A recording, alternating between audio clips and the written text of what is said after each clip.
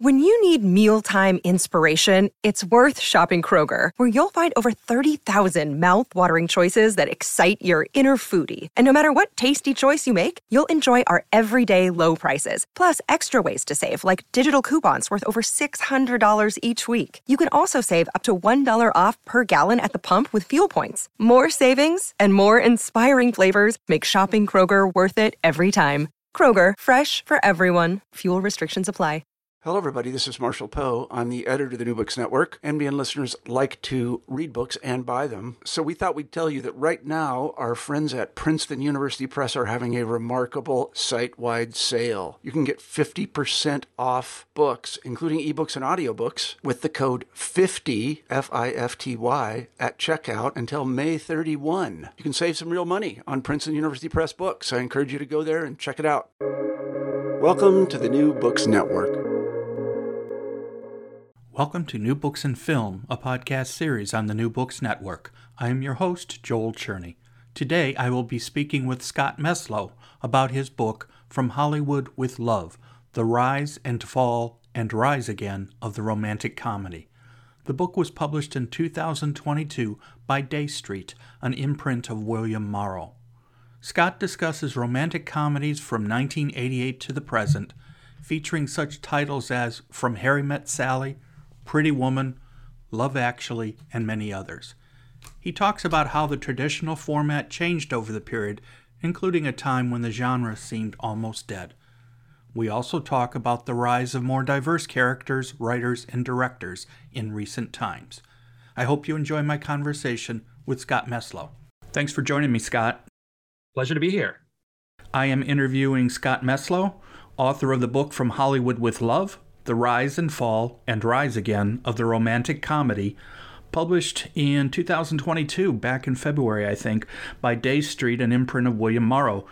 I'm glad we were able to find time to talk. I like doing all kinds of different types of interviews, including academics and people who wrote books about just one film or one genre. So I think it's useful to have all kinds of things, including more popular writing. And I've done that before, so you're not the first time. So I'm glad we had a chance to talk a little bit about your book. Yeah, it's going to be fun. So first off, let's talk about you. You've obviously been writing for a long time. Is this your first actual full-length book? It is, yeah.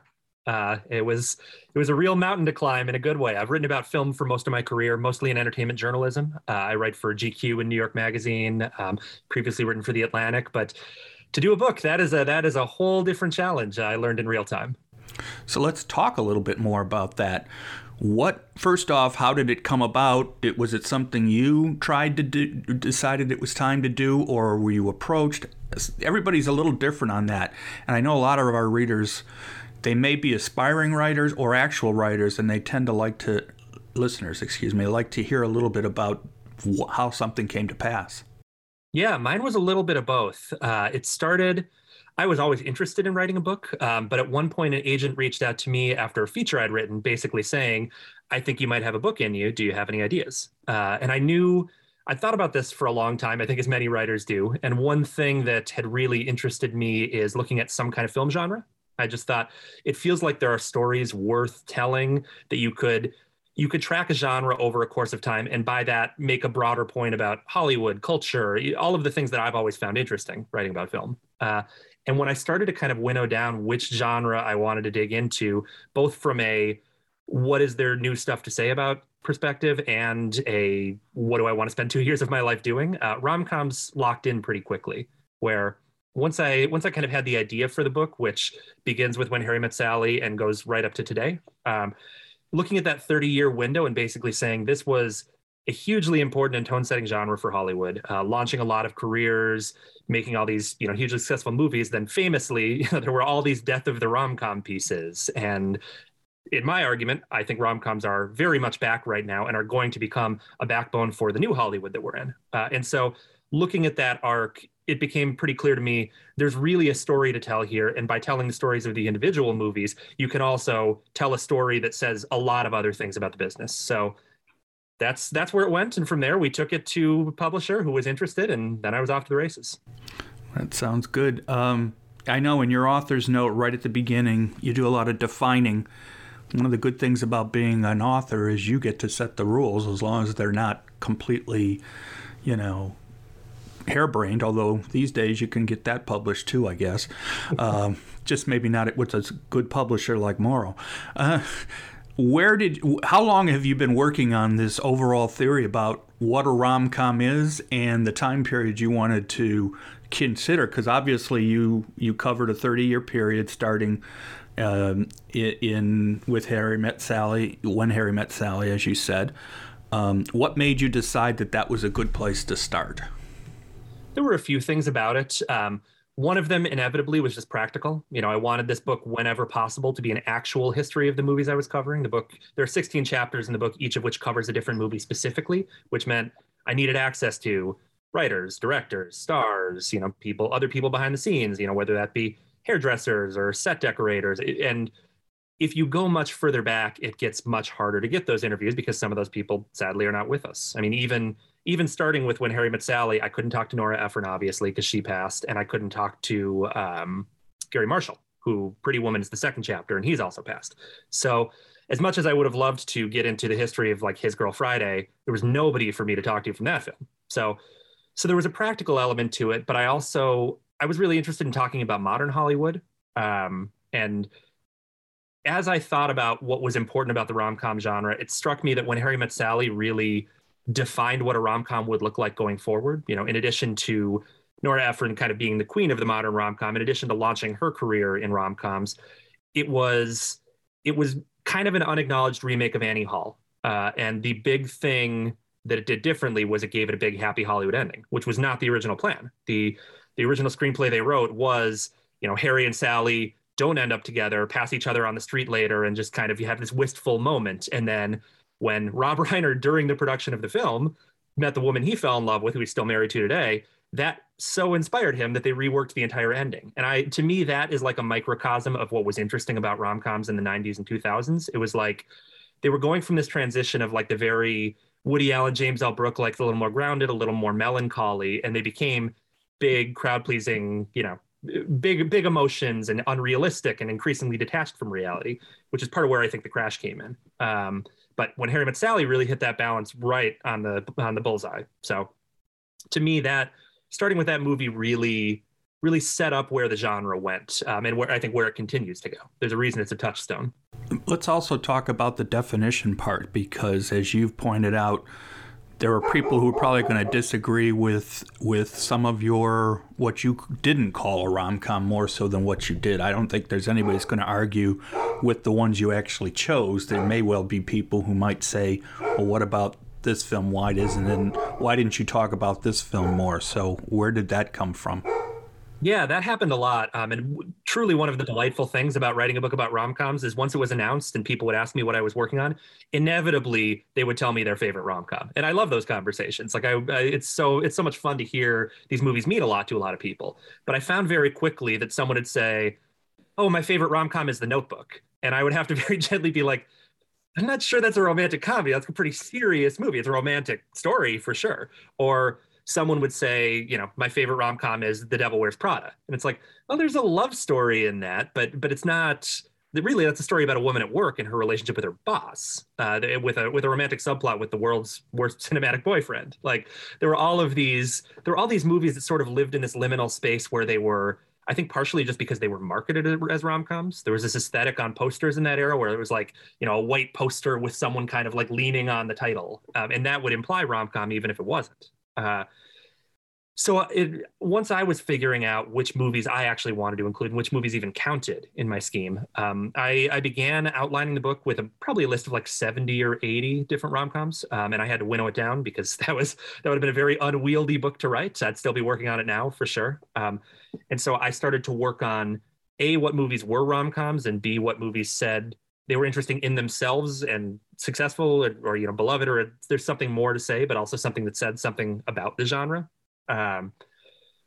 So when I kind of came up with the definition, I'd had kind of a working version of it. But it really winnowed down for me when I interviewed a director who actually directed Miss Congeniality and Grumpy Old Men and How to Lose a Guy in 10 Days, all these movies that are right on the knife's edge of rom-coms, and some of them are and some of them aren't by his own definition.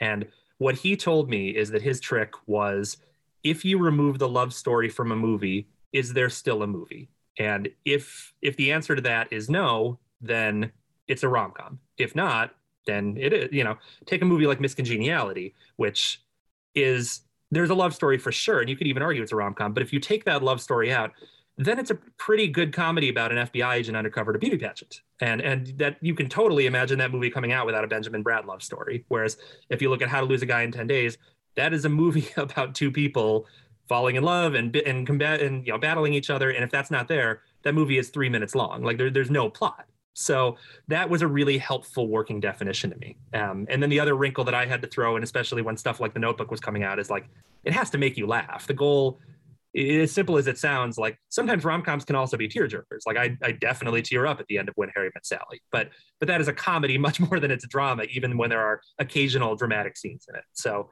that working definition was really helpful in just kind of figuring out where I should go. It's funny, when we were going to talk about that section, I was just going in my mind, okay, can I think of an example that you don't specifically list but works the same way? And I came up with it. It's Tootsie. There is a love story in Tootsie, but it really isn't important to the overall plot. It has nothing to do, and it's a comedy, but it's certainly, now we can talk about all kinds of things related to Tootsie, but none of them have to do with it being a rom-com.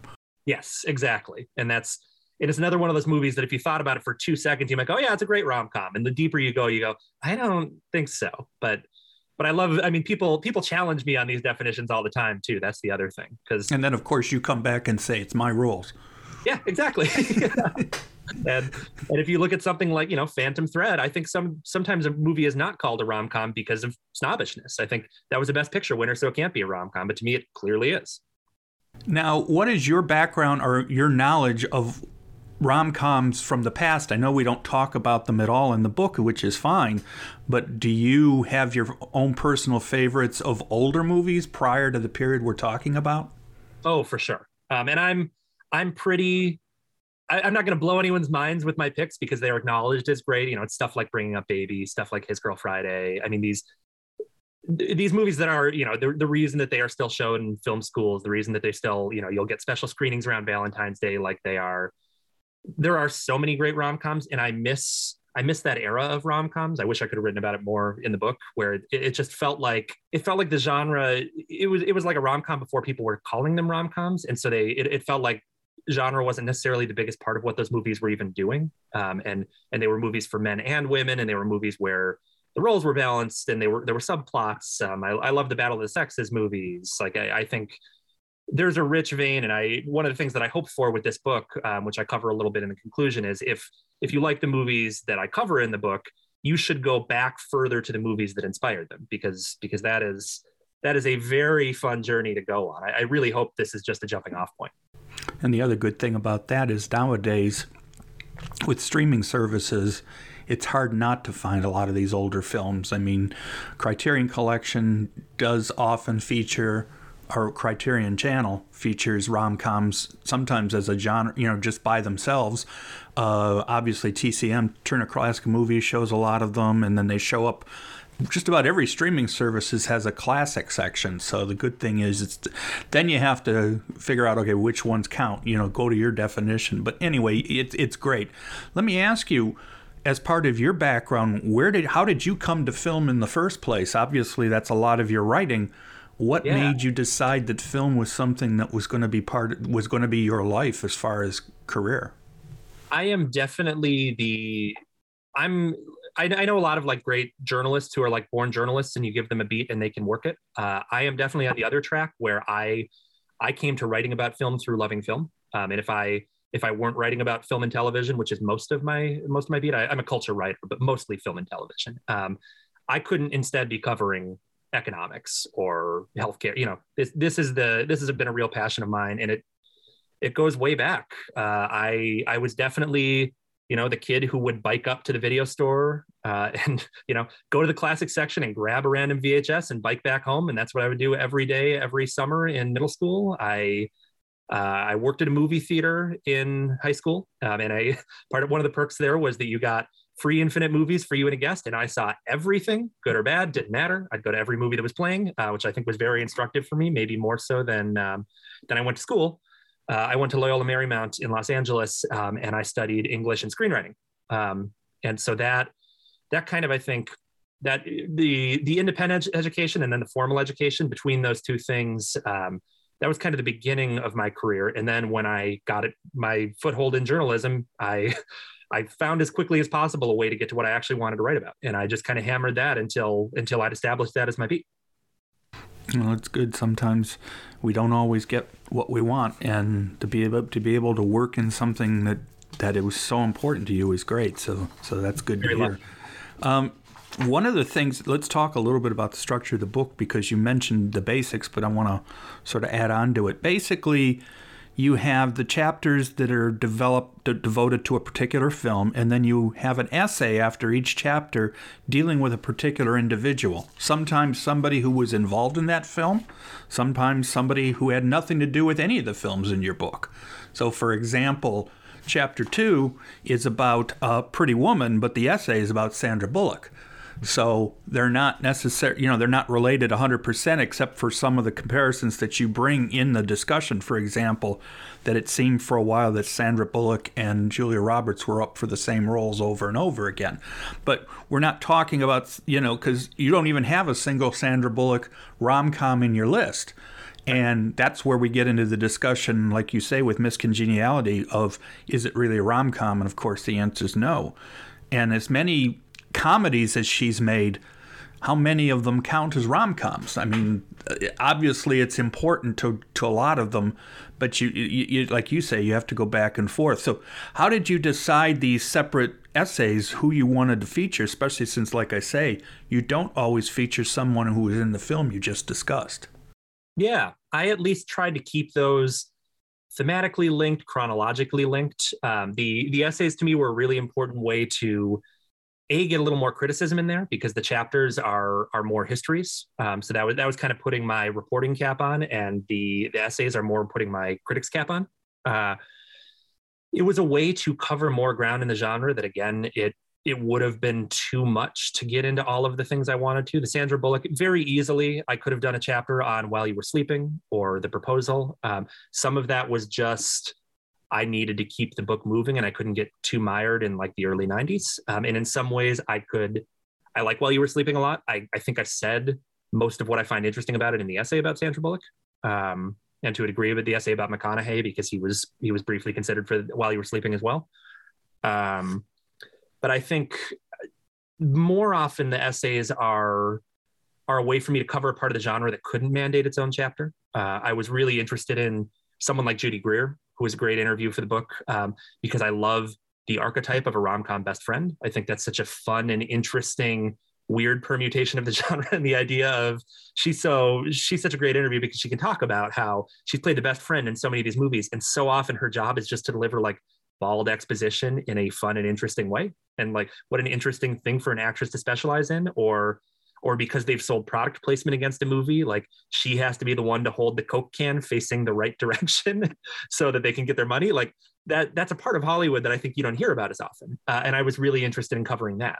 And that some of them are, there's an essay, say, for example, on Ryan Reynolds and Dane Cook in the book. And I don't think, other than maybe The Proposal, which Ryan Reynolds did with Sandra Bullock, I don't think any of their movies in rom-coms are successful enough or distinctive enough to merit their own chapters. But I was really interested in them as kind of avatars of what was going wrong with rom-coms at the time, where you'd kind of had this Judd Apatow era that really redefined rom-coms for a lot of people as these basically unacknowledged rom-coms that he made. Their trick with The 40-Year-Old Virgin and Knocked Up was they could get men who would not typically see rom-coms to go see them because they marketed them as raunchy comedies quite successfully.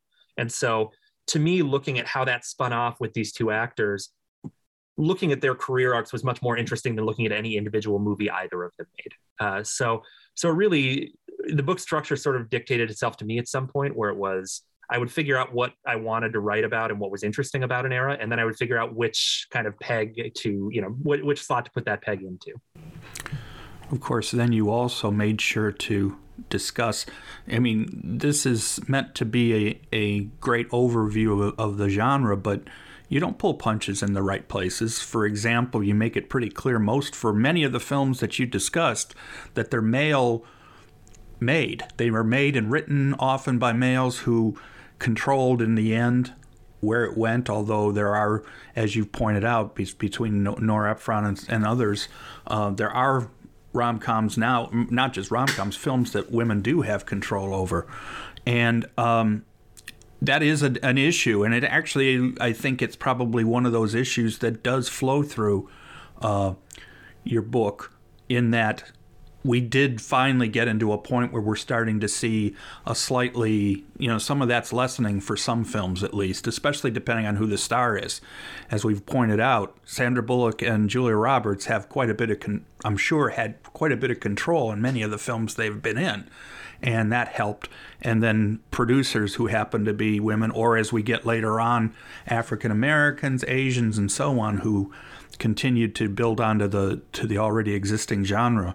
So it was great that you made sure to point that out so people didn't think, well, what about this part of rom-coms that's not necessarily as always as nice. Yeah, I don't think you could write a serious or responsible history of really any this era in Hollywood without acknowledging the huge blind spots in gender, in race, in the people who were making these decisions. I think it was nice when I could focus in the book on the people who kind of heroically charged forward anyway. Nia Vardalos, who starred in and wrote My Big Fat Greek Wedding, is an icon for that. I mean, she literally mounted that as a one-woman show for a very long time.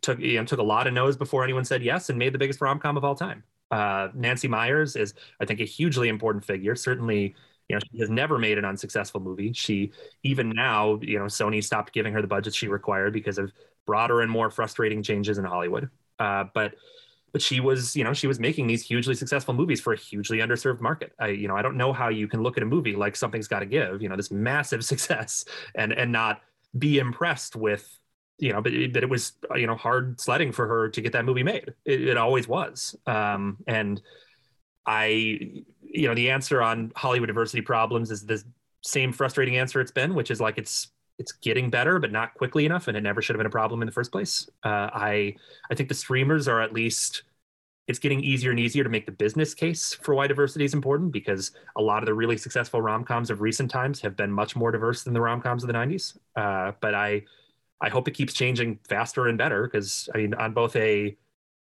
like a human moral level and on the quality of the movies level, it's a big step in the right direction. Yeah, so let's get a little bit more in depth on some of the films. Obviously, as you pointed out, you used a chronological, you went chronologically, and like we've already mentioned, your first one was When Harry Met Sally. What I'm finding interesting, and this is something I'd like to hear a little bit more about, the prior period, just before you started with When Harry Met Sally. One of the big things we see in rom-coms in this period is that we get to the R-rated rom-coms. Now, I know When Harry Met Sally wasn't R-rated, but of course Pretty Woman was, and Pretty Woman started as a drama. And you go much in depth as to where the story for Pretty Woman came in. Was this a period where we started to see that writers and directors were saying, well, let's move out the edges a little bit. Let's not make this, I mean, obviously many rom-coms still work as just basic love stories, but something like Pretty Woman, for example, which obviously had trouble translating into a film that ended up being a comedy because of its subject matter. Mm-hmm. Yeah, Pretty Woman is an especially fascinating test case. I think that is probably the craziest production story in the book, and probably the craziest one I've ever heard in my career, where, this very dark and grim kind of Sundance Slabs screenplay about, this sex worker who gets picked up by this very abusive billionaire who then kind of manipulates her, makes her fall in love with him, and then literally dumps her back on the street and throws money at her. Like, it is not the rom-com that we ultimately got in theaters. But I think sort of paradoxically, that might have been why that movie ended up working so well. That there was just enough of the authenticity in the final version after much massaging that that the stakes felt a little higher, that people really understood kind of the darkness that was always creeping at the edges of the story, which is part of why that unapologetically sentimental, super gushy fairy tale ending where he shows up and, saves him right back, and the whole, they have this cutesy little exchange on the balcony or on the fire escape. I think that blend of tones is almost impossible to replicate. It sort of took that movie being as dark as it was from its inception. Like, you couldn't have planned that movie to come out that way. Certainly that's people who made it feel that way. But in the broader context of the genre, I think you're right in that, like, one of the subplots running through the book is the constant battle between what content is deemed appropriate for a romantic comedy. Certainly that's much of the subject of the chapter on There's Something About Mary. Which is that movie was, the studio bought it and then immediately hated the movie they bought and fought every single scene that is now iconic from that movie and that made it such a huge success. But, like, nobody thought it when they were making it, that including the people starring in it had serious doubts about pushing the content the way they did. But it turns out that was at least the special sauce in 1998 to make a rom-com that big. Right. So, as we've already talked about, in fact, isn't Julia Roberts the only one that actually appears in 2 different films in your list? Oh, no. Well, if we're going to be My Best Friend's Wedding, that's also going to be Cameron Diaz. So she appears in that, and There's Something About Mary. And, of course, Julia Roberts is in Pretty Woman and My Best Friend's Wedding. And when we get to that chapter a little bit, you talk about how Julia Roberts actually plays a character who's not necessarily the nicest person in the world. I'm using the word necessarily. She isn't in this particular case, and it's clear because she pretty much says it right from the beginning. This is what I'm going to do, and everything she does, you can sort of see it from that. So where does the line go as far as trying to make sure that you can do a rom-com, but that your character, especially the main character, doesn't go too far over the edge with that kind of edginess? I think that is a movie that really pushes that line about as hard as you can. That's a movie that when I was kind of figuring out what movies to do in the book, I obviously, like any parent, I love all my children equally. But if I'm being honest, like, My Best Friend's Wedding is a favorite of mine. As much as all of the movies I think in the book are worthy, I love that movie, and I came to love it more as I wrote about it. And it was partially because I was so impressed the deeper I went with how much it was kind of playing with Julia Roberts. I mean, she was the hugest star in the world at the time, not even close. There wasn't really a second. As much as Sandra Bullock had come up, as much as this was Julia Roberts' peak. And she made a choice to make a rom-com where it's sort of dancing with the kind of classic rom-com themes and archetypes where and it's weaponizing her image, where Julia Roberts is going to get the guy. It's a Julia Roberts rom-com. That's what she does. Who could possibly resist how charming she is? And they just keep turning up the heat on how unlikable she is. And she keeps doing crueler and weirder things. And I think everyone has a point when they watch that movie where they go, maybe I'm not on board with this, where in the cliched version of that movie, you meet Cameron Diaz and she's awful. Like, he's got this awful fiance who's manipulating him or wants his money, or, there's something like that. And it's Julia Roberts making him realize that, but she's afraid to, like, break up his relationship because she's such a nice person. Like, the cliched version of that movie is very obvious. And I think a lot of people go into that movie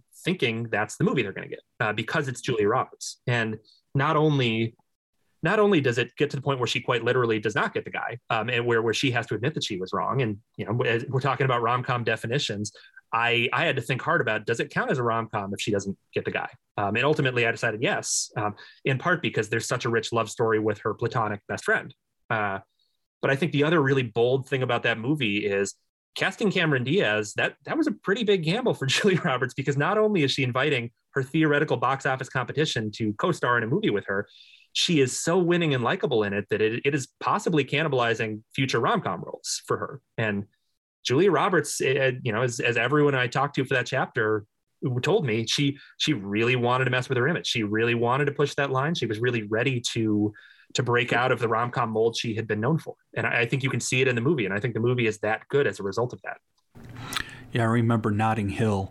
That was another one. I mean, we'll talk a bit in a minute about the British rom-coms, but that is an interesting character that she plays. She's actually not the lead.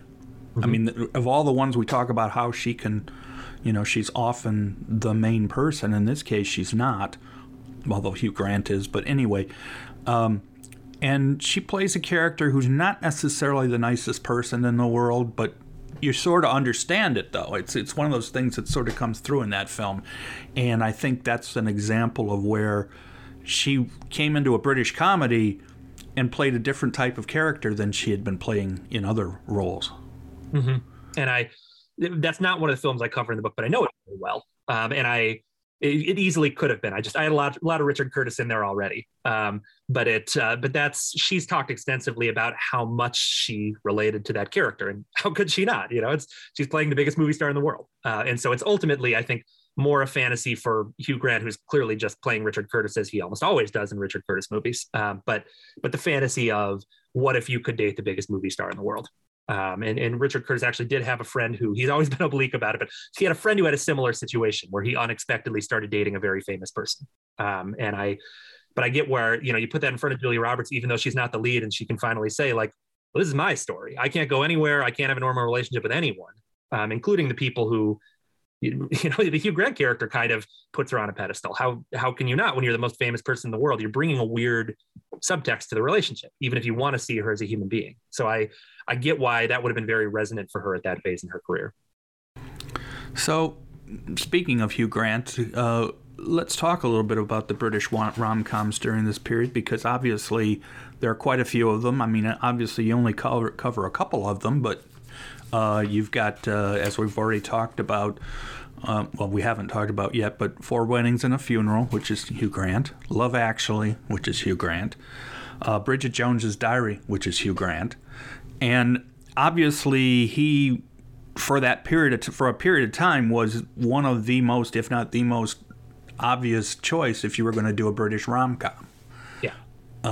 But that has changed over time. But and these are chapters that are not next to each other; they're sort of spread out through the book.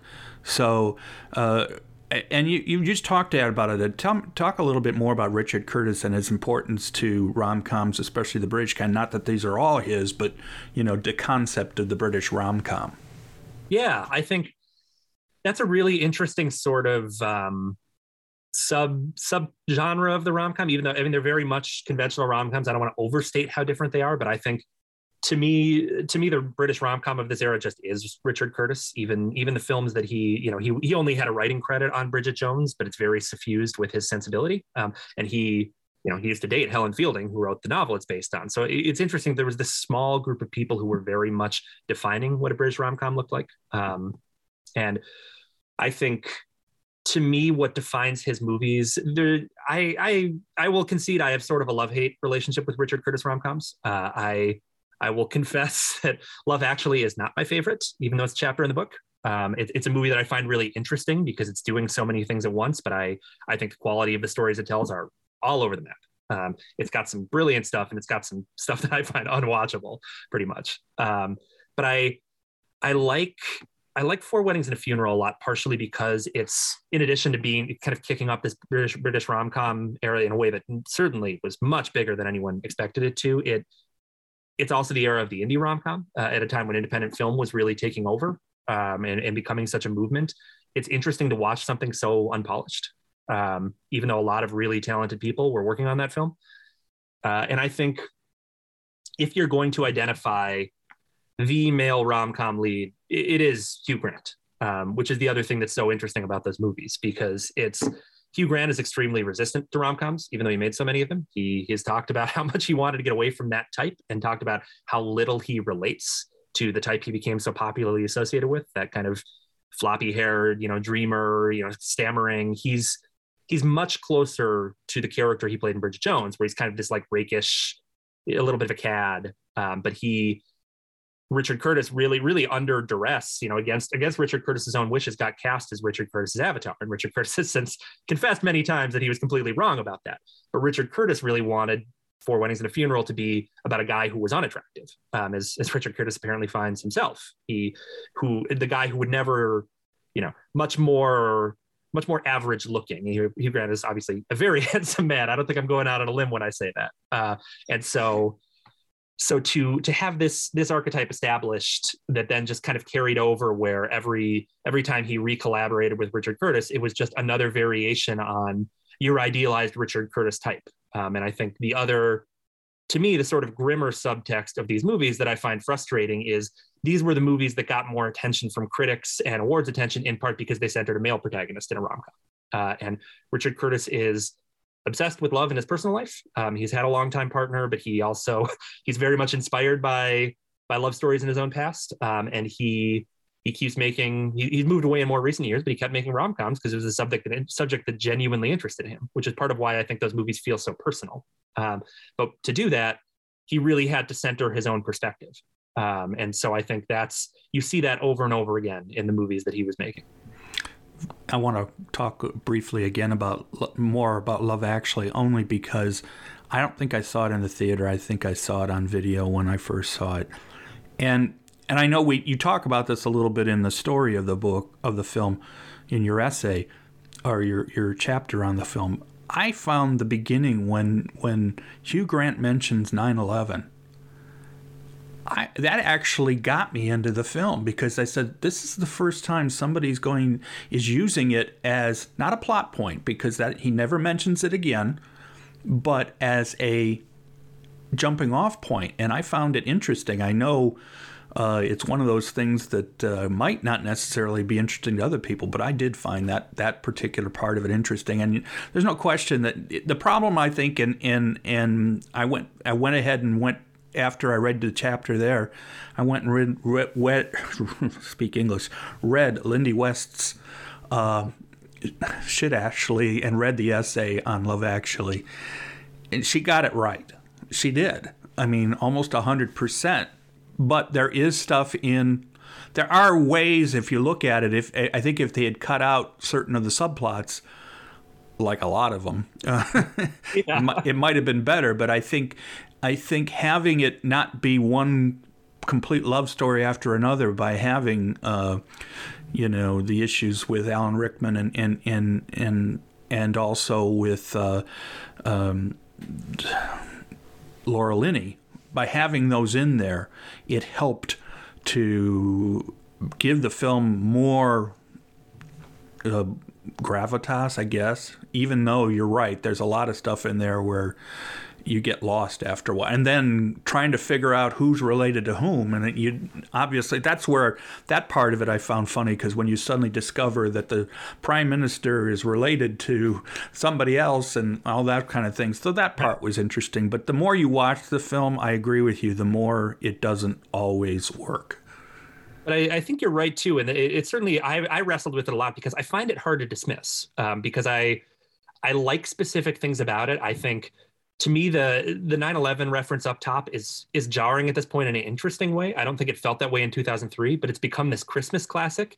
And to have the movie situate you in a very specific place and time, it's like it gets further away from that and becomes more universal every year. So it's this interesting thing about it. And I like conceptually the idea that he's going to explore every kind of love. He's going to find some way to get to, everything from the very cliched love stories to, platonic love and love between friends and, brokenheartedness. Like I think that's interesting. And I sort of love that, despite my huge problems with how it's executed, because he's just so bursting with ideas in a way that there's stuff in that movie. Emma Thompson is so good. It is such a good performance, and it is so heartbreaking and it's unresolved in a way that I admire. Like I think that it's a very bold choice that she finds out her husband has cheated on her. The film doesn't fully confirm that, but it's certainly been confirmed by interviews after that he straight up had an affair with his secretary, and she's just got to live with that. And that's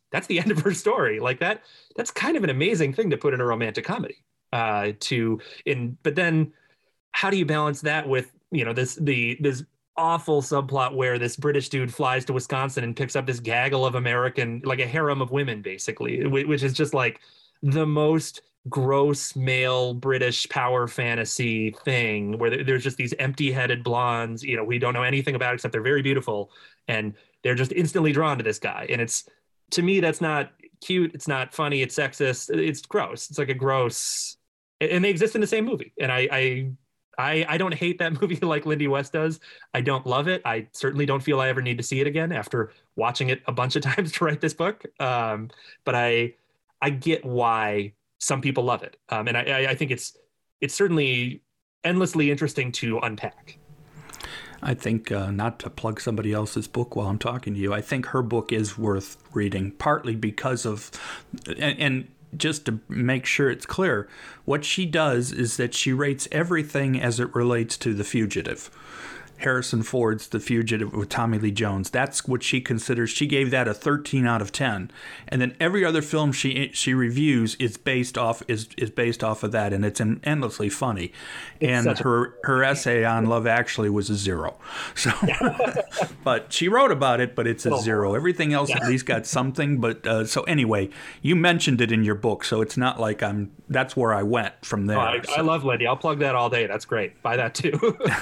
But anyway, let's talk a little bit about how these films, some of them, and I'm going to focus on How to Lose a Guy in 10 Days as my example, where there's a storyline where one person knows the truth and one person doesn't.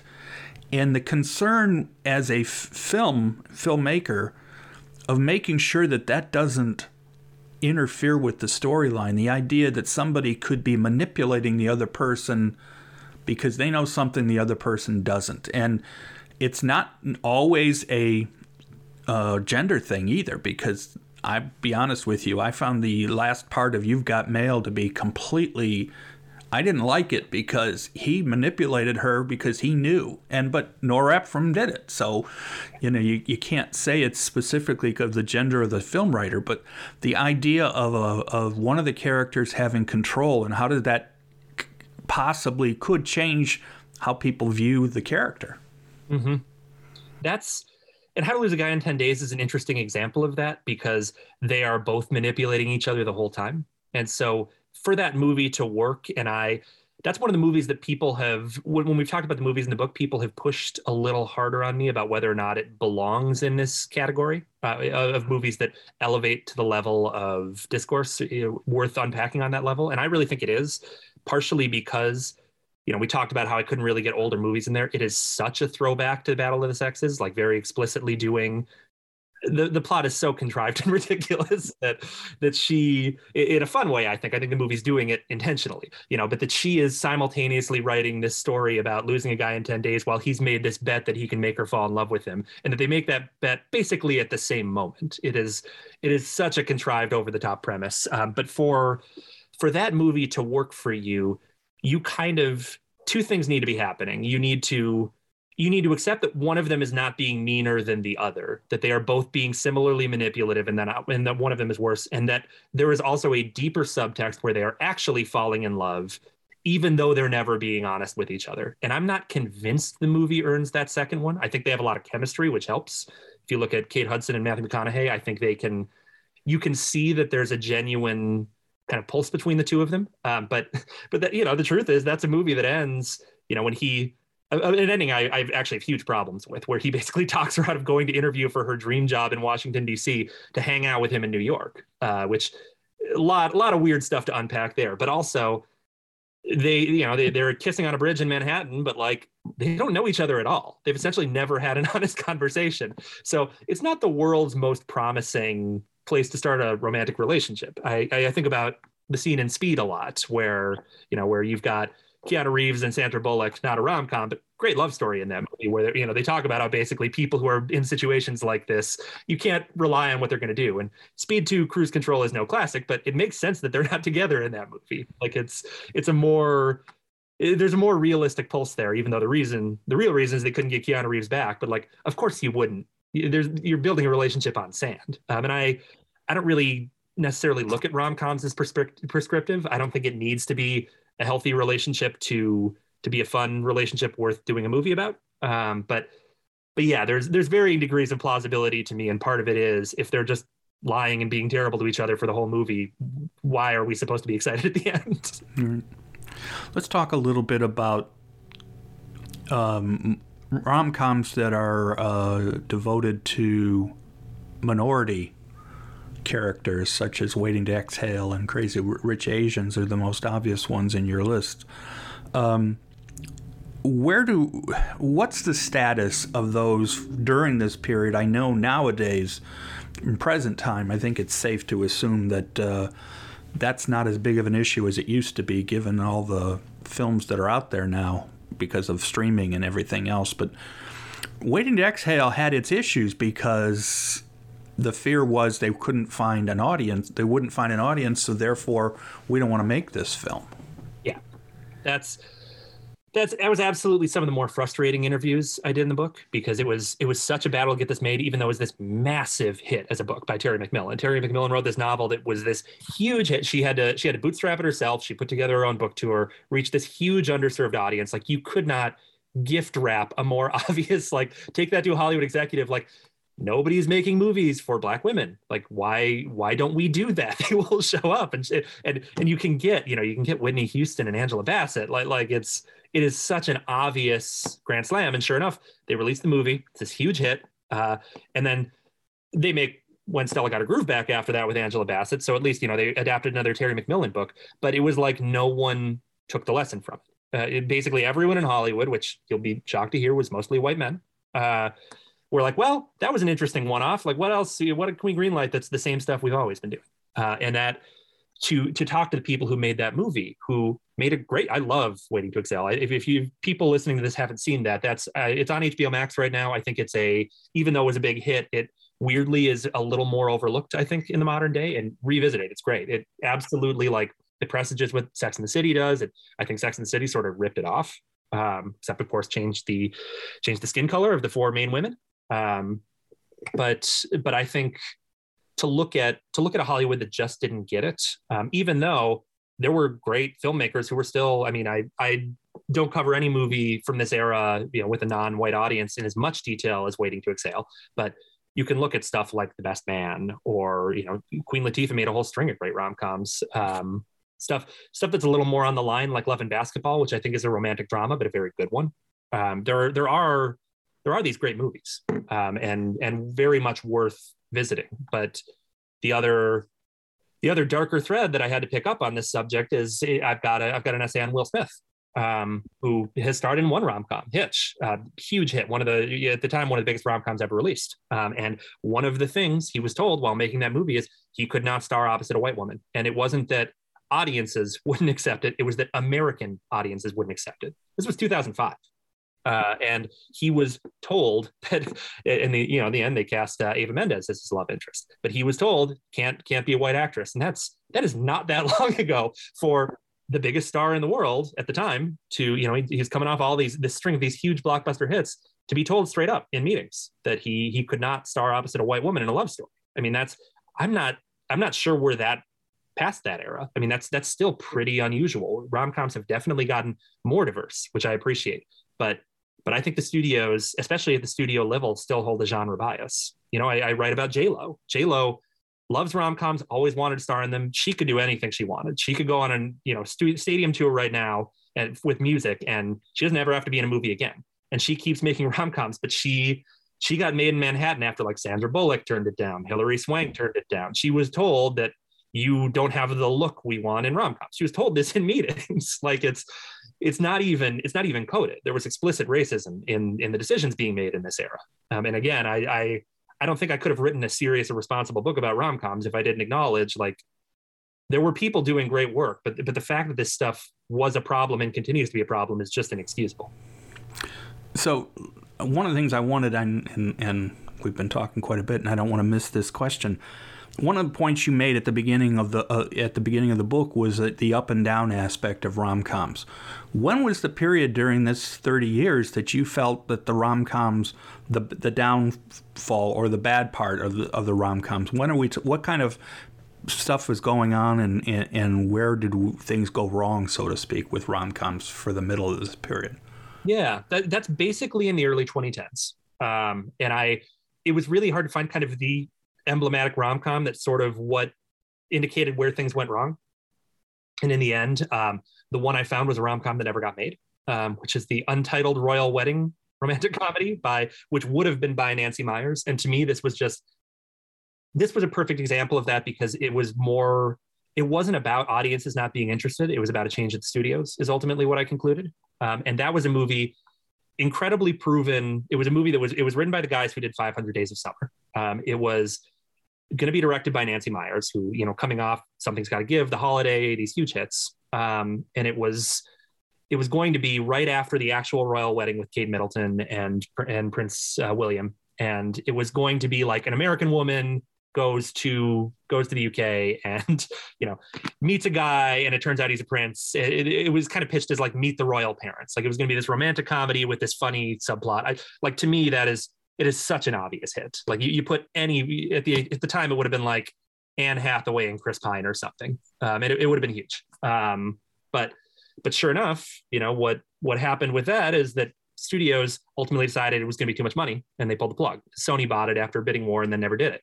And to me, that's the real story of what happened with rom-coms. It's a bit of a misnomer. There were all these kind of like hand-wringing op-eds about like the death of the rom-com in the era. I actually think it was the death of the mid-budget studio film, where rom-coms were just, as they've always been, sort of unfairly dinged and singled out in greater criticism. But what happened was studios got to the point where they wanted everything to be a Spider-Man movie that made $1 billion, or a movie that might win Best Picture that cost $10 million and was like a dark, dour drama.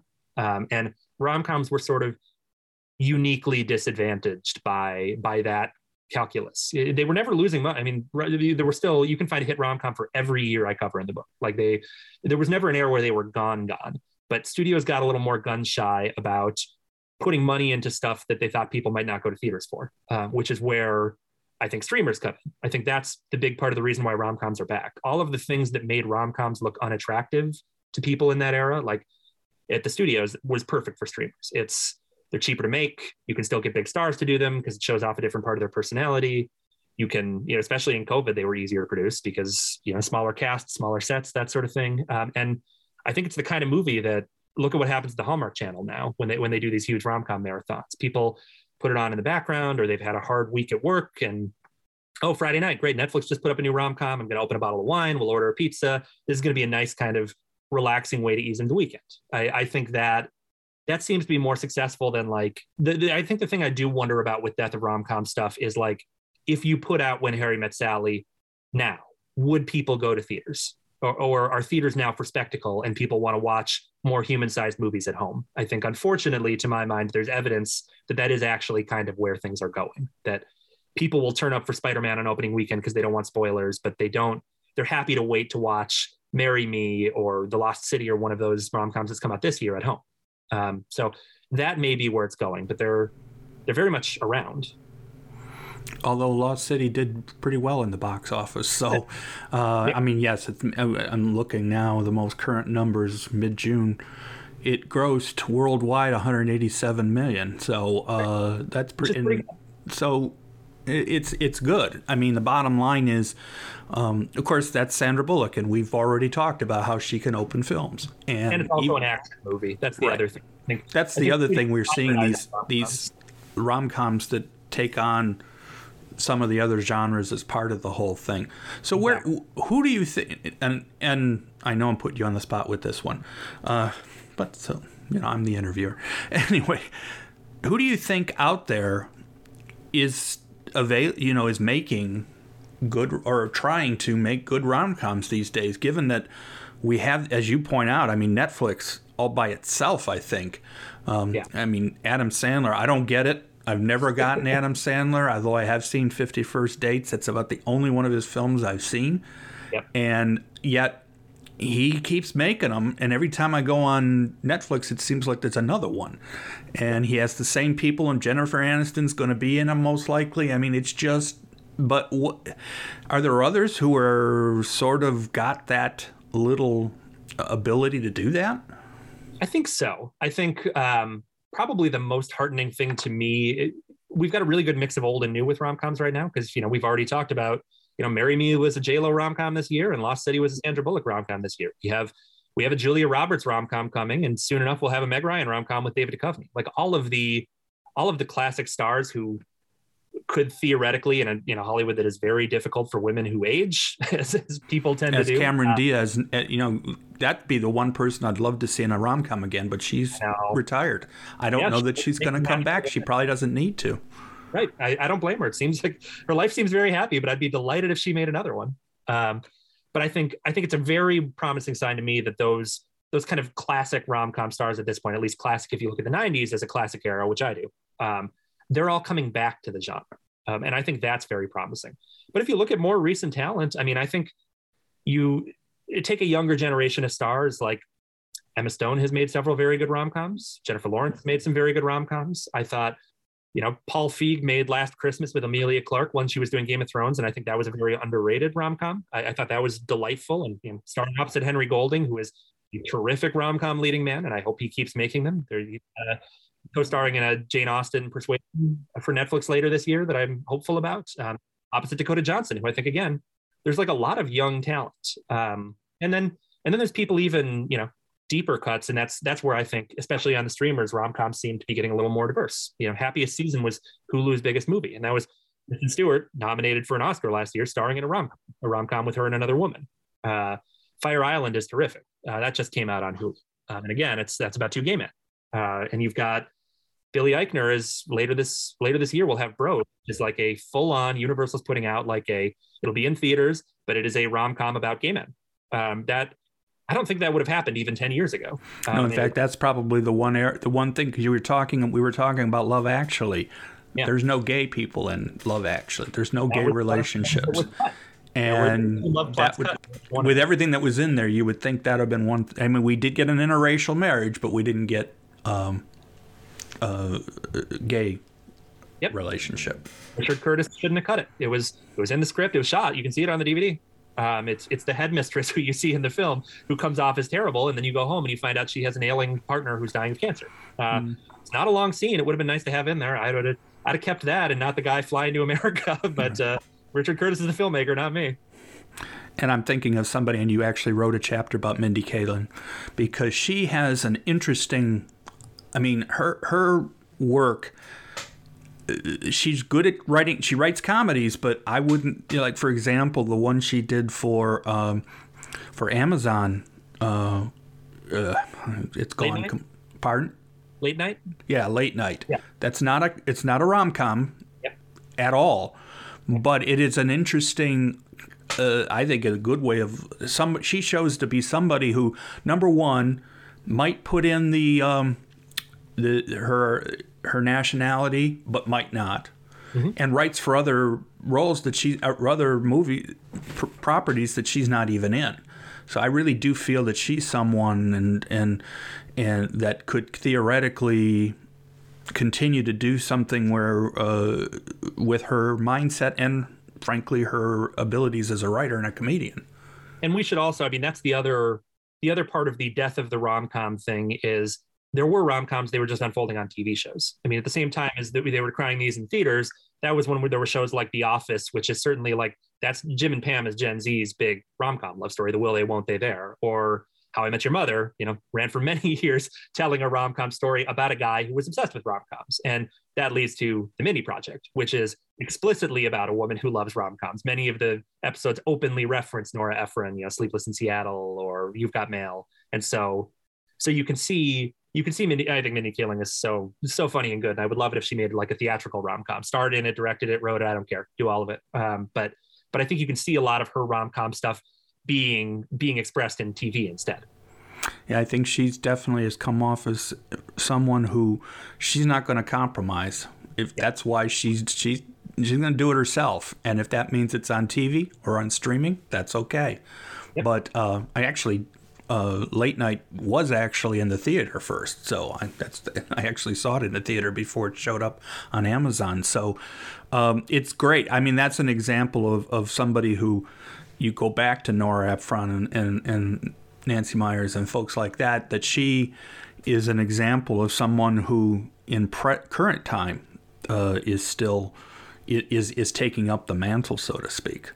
Yeah. So what about rom-coms that just were right below the cut, but are personal favorites of yours that you didn't include? I know you mentioned While You Were Sleeping, and I have to admit, that's one that I can watch. If it's on, I'm going to watch it. And It's so good. Yeah. and the fact that she opened that movie and it's her. There's nobody else in that movie that you could point to and say, that person is so lovable or so great that I like their character. The characters are great, but they're not her. Yep. I really love that. I think it's pretty well known. I sort of regret there are a few, if the book was 20 chapters, it absolutely would have been. So maybe I'll have to write a sequel.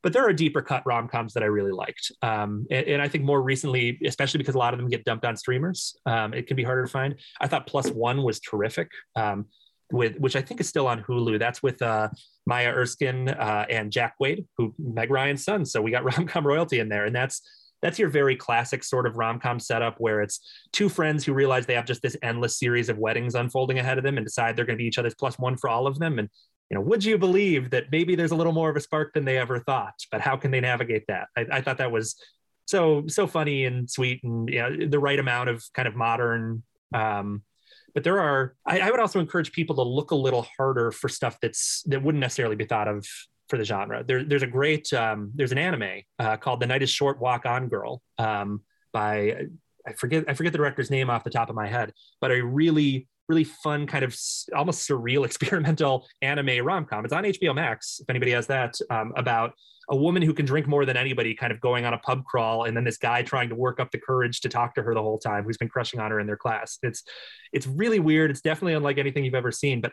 I thought it was this really it was such a reminder that rom-coms can be a very expansive tent. It doesn't need to be the genre that you think of. You can really take it in a lot of crazy directions, and I really hope more filmmakers keep playing around with it because I think there's so much room there. I'm finding it interesting with streaming services that we're starting to see some films appearing on multiple streaming services at the same time. I mean, you can't turn on a streaming service without seeing Death on the Nile on one of them, even though that's not a rom-com. Haven't watched it yet, even though I sort of liked Murder on the Kenneth Branagh's Murder on the Orient Express, although the original is so much better. So I'll be interested. I haven't gotten to it. And of course, Lost Cities, I think, appeared on more than one. Maybe it's just on one. I'm not sure. Yeah. Anyway, well, I think the book it's the kind of book that people who have interest in these films are going to be. I mean, I know I read it quick. It went through as a really easy read, not in a negative way. And the stories are great. And we haven't even really talked about some of the people you interviewed for it, but you do talk about some of the folks. So it's not just you were able to talk to people who were involved in many of these films. So that I think goes a long way to making the book even better. So I really been talking to Scott Meslow about his book From Hollywood with Love, and I really think it's a great book. And even though it came out in February, it's definitely I would call it a summer read if people like nonfiction or film books, because it's the kind of thing you can read a couple chapters, maybe go watch the films that are mentioned. And these days of streaming, that's pretty easy.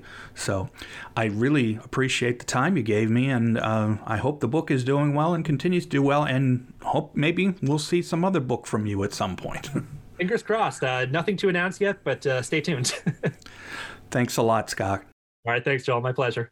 My great thanks to Scott Meslow for his time. I think that his book will give you more ways to look at such a well-known film genre.